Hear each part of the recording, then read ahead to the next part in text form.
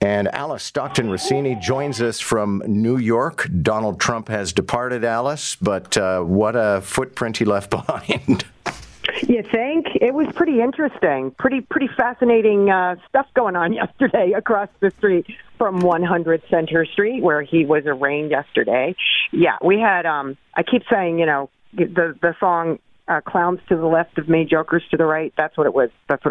It was the most extreme factions of the pro and anti-Trump movements that showed up in the park across the street yesterday, and the NYPD just did such a great job of keeping everything cool, man.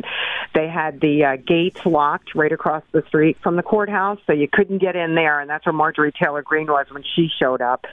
But if you were pro-Trump, you had to enter on one side of the park. If you were anti-Trump, you had to enter on the other side of the park. And then they created like a moat between the two factions, like barricades. And then there was a walkway where the cops were going back and forth. And I heard one guy say, there's some Antifa guys over there starting some problems. And, man, they had them out of there in like 2 seconds. There was some Trumpers trying to get into the anti-Trump camp. Cops shut it down immediately. It was peaceful. Both sides were able to scream and yell and jump up and down and say whatever they had to say and carry their crazy signs, and everything, just everything was fine. And that was all we could hope for yesterday. And, people stayed out there right through the indictment, and now we just have to see what's next, are any of these 34 counts going to stick? And they all revolve around, the 130,000 paid to Stormy Daniels. 11 accounts relate to phony invoices submitted by Michael Cohen.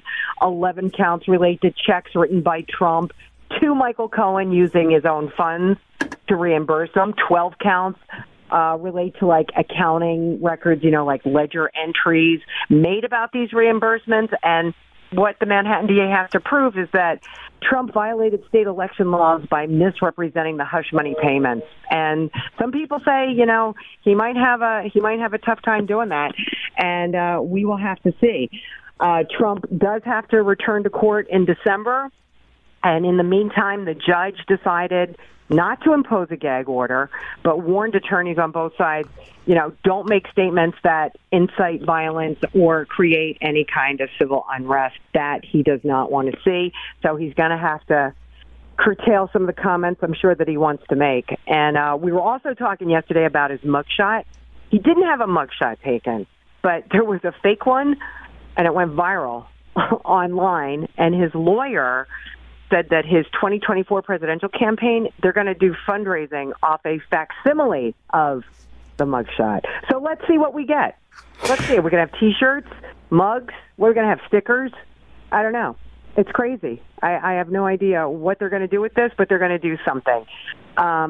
The case is built on this, they call it a catch and kill scheme that Trump supposedly engaged in, and so concerned about, negative stories coming out leading up to the 2016 election to keep this Playboy model, Karen McDougal, quiet. She was paid $150,000. And a doorman who made up a story about Trump having a child out of wedlock, which he didn't, was paid $30,000 to keep his mouth shut. So they kind of built on top of that. But, the bottom line is, are these charges going to stick? And if they don't stick, what does that mean? People on both sides of the aisle, and I think we talked about this yesterday, are upset that a president, the first former president of the United States, is being indicted.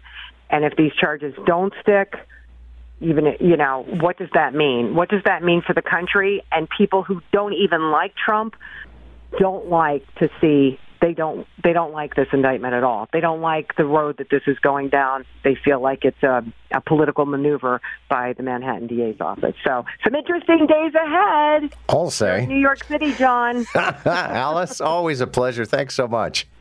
All right. You have a great day. You too. Alice Stockton-Rossini.